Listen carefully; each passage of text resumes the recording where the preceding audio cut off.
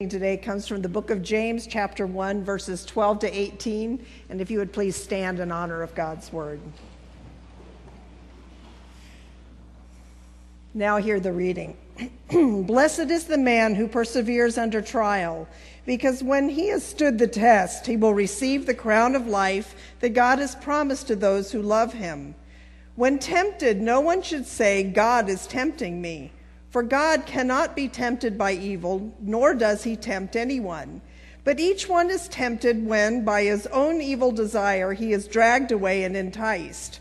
Then after desire has conceived, it gives birth to sin, and sin, when it is full grown, gives birth to death.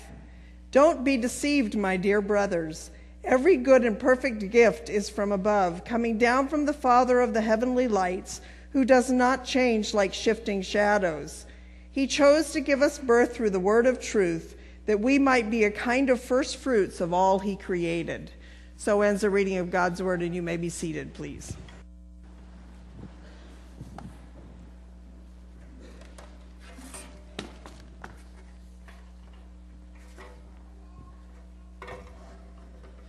Well, good morning to you. It's good to be back. My goodness, I almost couldn't find my way to the church today. It's been so long. I do want you to notice this is what the wedding was like. The father of the bride and the father of the groom were given a present, and we had to wear these. And of course, all the groomsmen had these color ties on. And then during the reception, I wore flip-flops this color with my tux.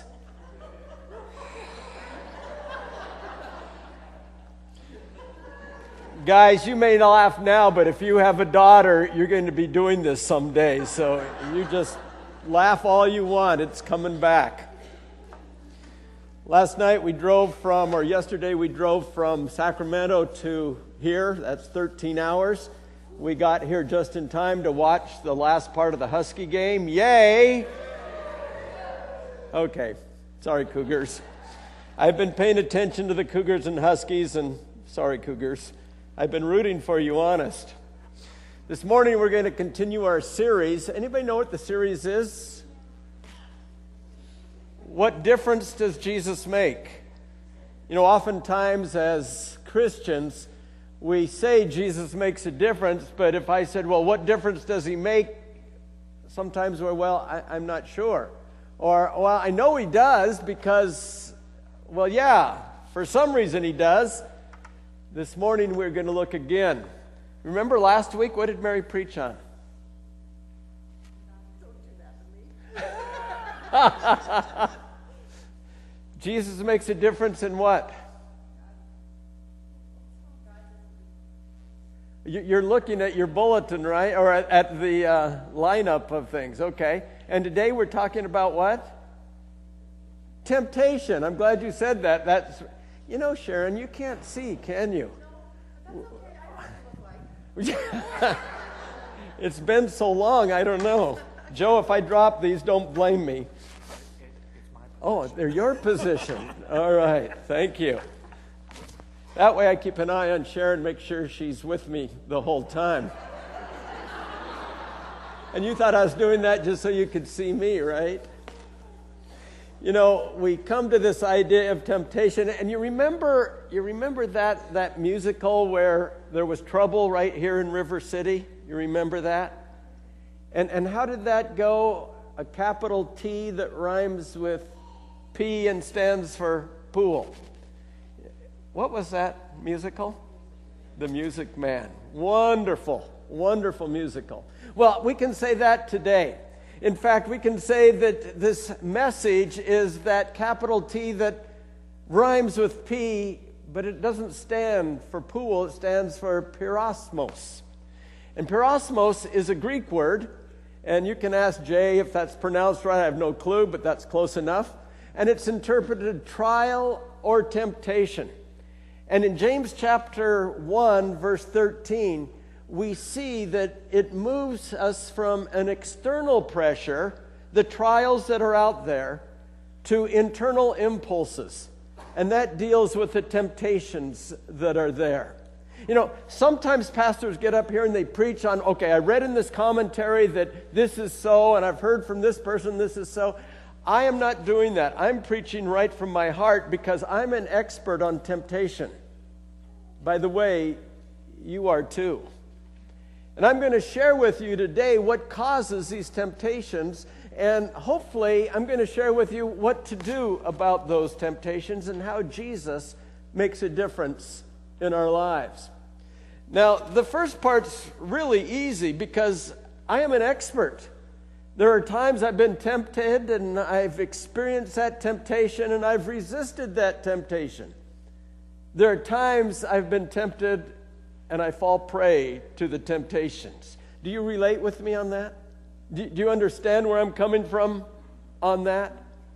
This morning I'm an expert. This morning you're an expert, but we're going to look at the Bible and see what it's talking about, what it's telling us, what we should be doing.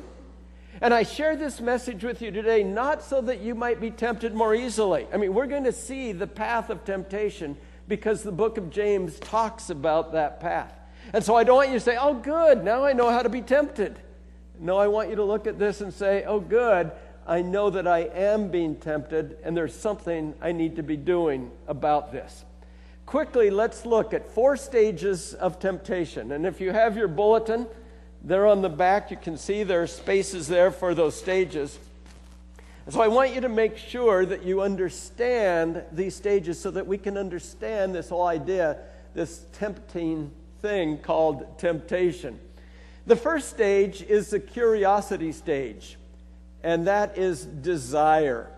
And if you look at verse 14, you're going to see what's happening here in James. James chapter 1, verse 14. But each one is tempted when by his own evil desire he is dragged away and enticed.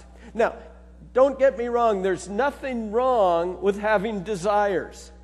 I mean, desires can be very good. We have a desire for food. We have a desire for water. We have a desire to sleep. We have a desire for sex. We have a desire for success. And there's 100,000 other desires that we probably have. But it becomes a sin when we take a legitimate desire and deal with it in a wrong way, a way that God is opposed to. And that's what we have to look at, is the desire right and good, or is the desire causing us to do something that we should not do? I mean, eating is normal. Gluttony is a sin. Sleep is normal. Laziness is sin. Sex is normal, but outside of marriage, it is a sin. So, a good question to ask ourselves is, can I satisfy this desire in a way that pleases God? Did you ever stop to think that sin would be helpless if there was nothing in us which it could appeal to? I mean, that makes sense, doesn't it? It's not tempting if we're not tempted by it. So, for this to work, desire must be our servant and not our master. Let's look at a couple of examples here. First of all, in Genesis chapter 3, verses 5 and 6, the serpent got Eve desiring to have her eyes opened, to be like God, to know good and evil, to gain wisdom. Notice, none of these are necessarily bad, but the way it worked out, they turned out to be very bad. The desire was put there. But there's a second stage, and that stage is the enticement stage, and that's deception. Look at verse 14. But each one is tempted when by his own evil desire he is dragged away and enticed. Dragged away and enticed. The original Greek word, which is interpreted here as entice, actually means to bait a hook. How many of you are fishermen? Do you catch many fish when you don't put bait on the hook? Only the dumb ones, right? You put bait on a hook, you put something that is appealing, that is tempting to that fish, so that fish will take it. I mean, it makes sense. And you talk to other fishermen and you say, what are they biting on today? You know, what can I use that I can catch my limit? I mean, that's important to us. Well, Satan is a great fisherman, better than Peter. And Satan knows what kind of bait to use. And so here's that enticement stage. When Satan looks at us, he says, okay, I know what you're interested in. I know where your weakness is. I know where you can't follow through and keep away from. I know the problem here. The problem with us is he does know that. And it is so enticing to us. I mean, if you look at David, you think about, here he looked at this beautiful woman named Bathsheba. And he might not have gone for the bait, committed the adultery, if he had perceived the consequences. The death of a baby, Bathsheba's son. The murder of a brave soldier, Bathsheba's husband Uriah. Bathsheba, and what happened then? The daughter, Tamas, and the heartache and grief that came to David. You see, he was enticed, and if he would have just thought of the consequences, maybe he would have avoided that. Do we have that today? What is advertising all about? It's trying to get us to bite the hook. Hopefully, the advertising leads us to something good, but sometimes it does not. And it's so easy for us to say, oh yes, I do need that. Oh yes, I want that. Oh yes, I must have that. David looked at Bathsheba and figured he must have that. So the enticement stage. The third stage is the conception stage, and that's disobedience. Look at verse 15. The enticement, the conception stage, verse 15. Here the sin becomes the actual doing. Then, after desire has conceived, it gives birth to sin. When we look at something and desire it, when we are enticed by it, we next move into that next position where we put it into action. And that's where it actually becomes that sin. David went and he committed adultery with Bathsheba. So the third stage, the conception stage. But what about the fourth stage? And that's the moral stage. And that's death. Verse 15. See, the results are never very pretty. Then after desire conceived, it gives birth to sin. And sin, when it is full grown, gives birth to death. Now, you've heard that commercial about pay me now or pay me later. There's one problem with sin, and that is you have to pay now, and you also have to pay later. There are consequences to the things that we do. What we reap, we sow. Is that how it goes? That's not how it goes, is it? It's what we sow, we reap. When we do sin, we get the penalty of sin. So the question is, how do we handle this? What do we do with this kind of thing? Here we are in a set where we understand about how sin works with the temptation that is there. But how do we rise up? How do we become that Christian in an unchristian world? Oscar Wilde, have you heard that name? Oscar Wilde would agree with where we're at when he said, I can resist everything except temptation. The only way to get rid of it is to give in to it. You believe that? I mean, that takes care of temptation, doesn't it? By giving in to it. The problem is, then we reap what we sow. I have good news for you this day. How many remember the verse, 1 Corinthians chapter 10, verse 13? I know you have no clue what that verse is. But it talks about what God does with temptation. Let's look at that verse. 1 Corinthians chapter 10, verse 13. No temptation has seized you except what is common to man. And God is faithful. He will not let you be tempted beyond what you can bear, but when you are tempted, He will also provide a way out so that you can stand up under it. So let me suggest three things from that verse. Three things that are a godsend to us. First of all, we are not alone. What is happening to us when we are tempted happens to everybody. So understand that there's nothing new under the sun. That's scriptural too. That there's nothing new as we are tempted. The second part of the verse lets us know that God is faithful and that he will not let us be tempted beyond what we can bear. Do you believe that? How come we're tempted beyond what we can bear? Well, why does that work that way? God says he won't tempt us beyond what we can bear. How come we're tempted? What's wrong in that process? You're just sitting there. Well, it's human nature, isn't it? There's something, a part of us that says, I want that, I desire it. And the problem there is when we turn the focus away from God and we turn the focus to ourselves, that then we're in a losing game. Then it's very difficult for us to be successful in what we are trying to do. But it says here, God is faithful and he will not let us be tempted beyond what we can bear. The third part of this verse lets us know that God will provide a way out from the temptation so that we can stand up under it. Thank goodness there is a way out. There is always a way out. Let's consider a few things here this morning. Number one, consider what is happening to you. In James chapter 1, verses 13 through 16, and we won't read that, but remember that we must learn to recognize when we are tempted. When you realize that there's temptation, then you've won half the battle. Part of it is we don't know. We just get sucked right in. We have to find the point that when we see that we are tempted, we can recognize that and we can do something about that. What happens then when we see that temptation? Well, we need to admit that temptation.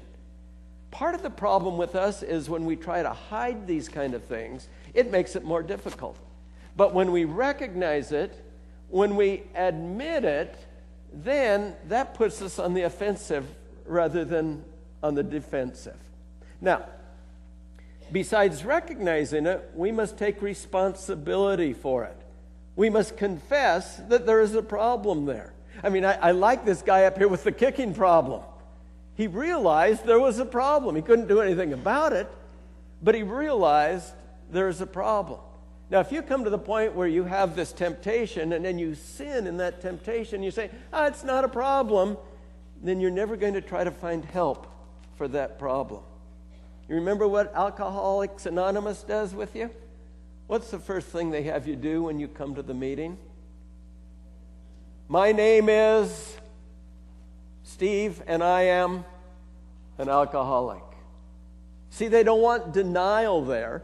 They want you to realize and admit there is a problem, because when you do that, that is the beginning of dealing with that problem.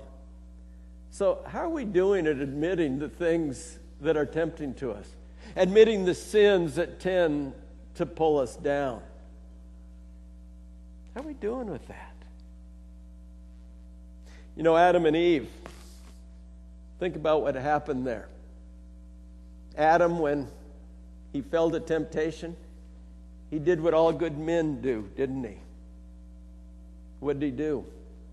He blamed the woman. But look at Eve. Was she any better? When she was caught in temptation, what did she do? What all good women do. Blame the snake, the serpent. See, the problem is God knew everything. He knew the problem. He knew the temptation that was there. He knew what they had done. He knew whose fault it was. And yet, as long as we deny these kind of things, as long as we don't consider what is happening to us, then we can't do anything about it. The best thing that we can do when we find ourselves tempted by something is to admit we have a problem there. To admit that this is something that is tempting to us. Once we take this first step, once we realize what is happening to us, then we can move to the second step here. And this is found in James chapter 1, verse 15. And that is to consider the penalty. What did verse 15 say? Do you remember when I read it to you? What's the problem with the penalty? It's death, isn't it? Now, I can try to scare you here. I mean, this really works well, doesn't it? If you sin, death. Now, I'm sure all of you are saying right now, well, I'm not going to sin anymore because that leads to death. No, you don't even think that, do you? But that's what God's Word tells us, is that the final result of sin, the final result of temptation that takes place in our life that results in sin, is death. When we fall prey to temptation, the results usually are not good. I can hear some of you skeptics saying, I've been sinning all my life and I'm still here. What's the big deal?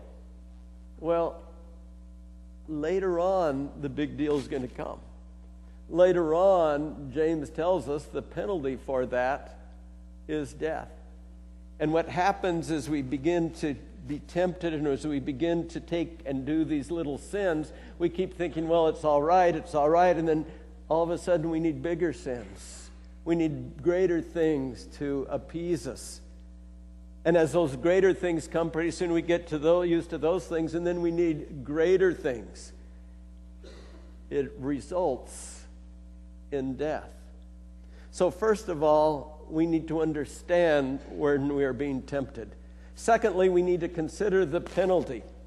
Third, and this is what's so good about being a Christian, is consider God's goodness. Verse 17.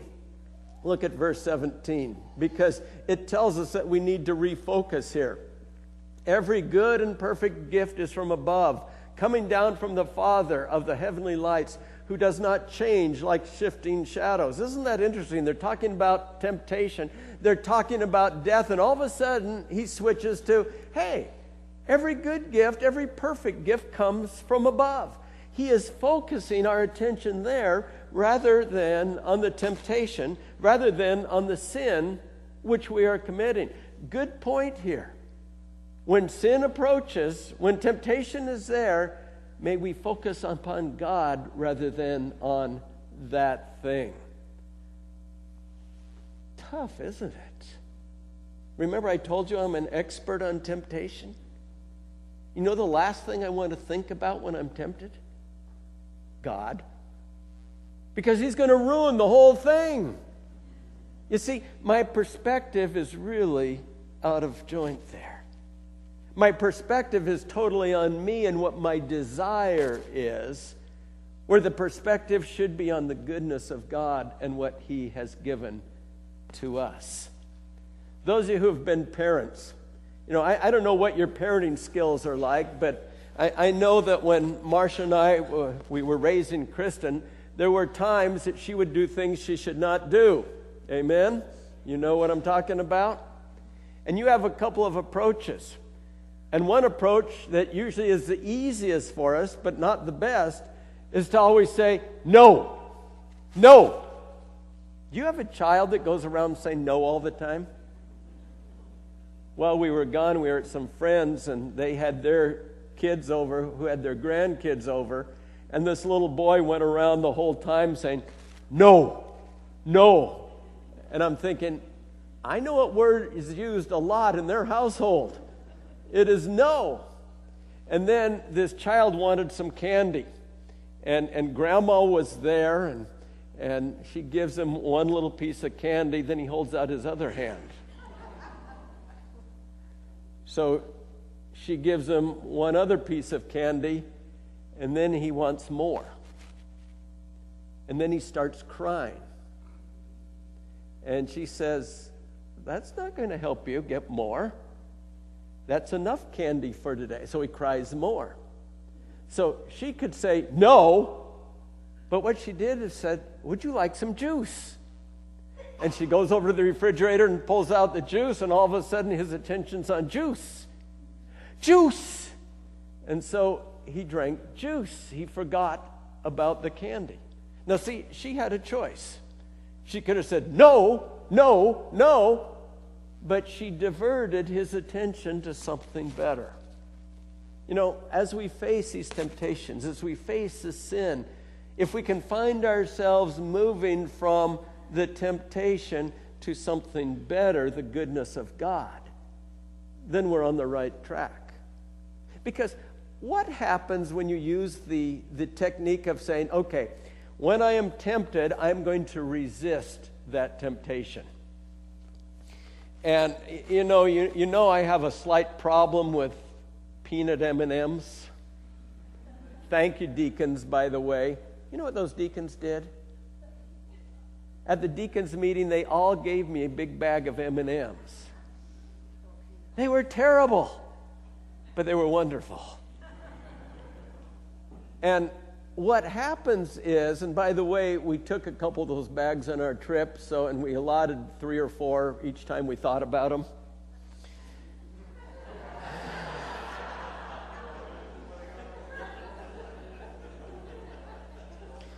Then when we got there, we put them in the refrigerator door. It's interesting, I didn't think about M&Ms until I opened the door and there the M&Ms were. Then I had to have 3 or 4.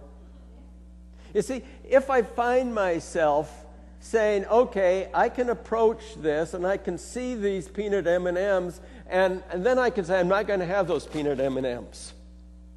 No, I'm not going to have those peanut M&Ms. It's kind of like our guy over here and his kicking.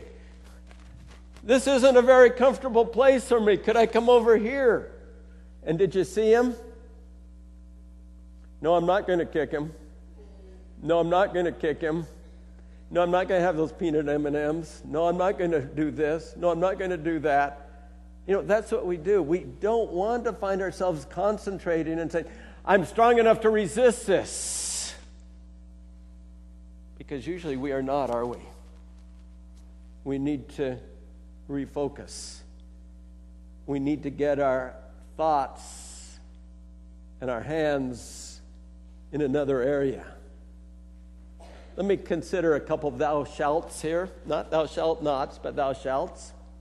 Number 1, thou shalt focus your attention on something else. And number 2, thou shalt put yourself in a position where you're likely not to be tempted. Okay, I'll stand over here.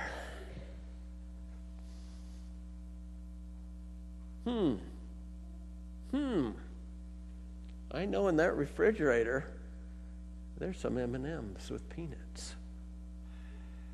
Yeah, that was it.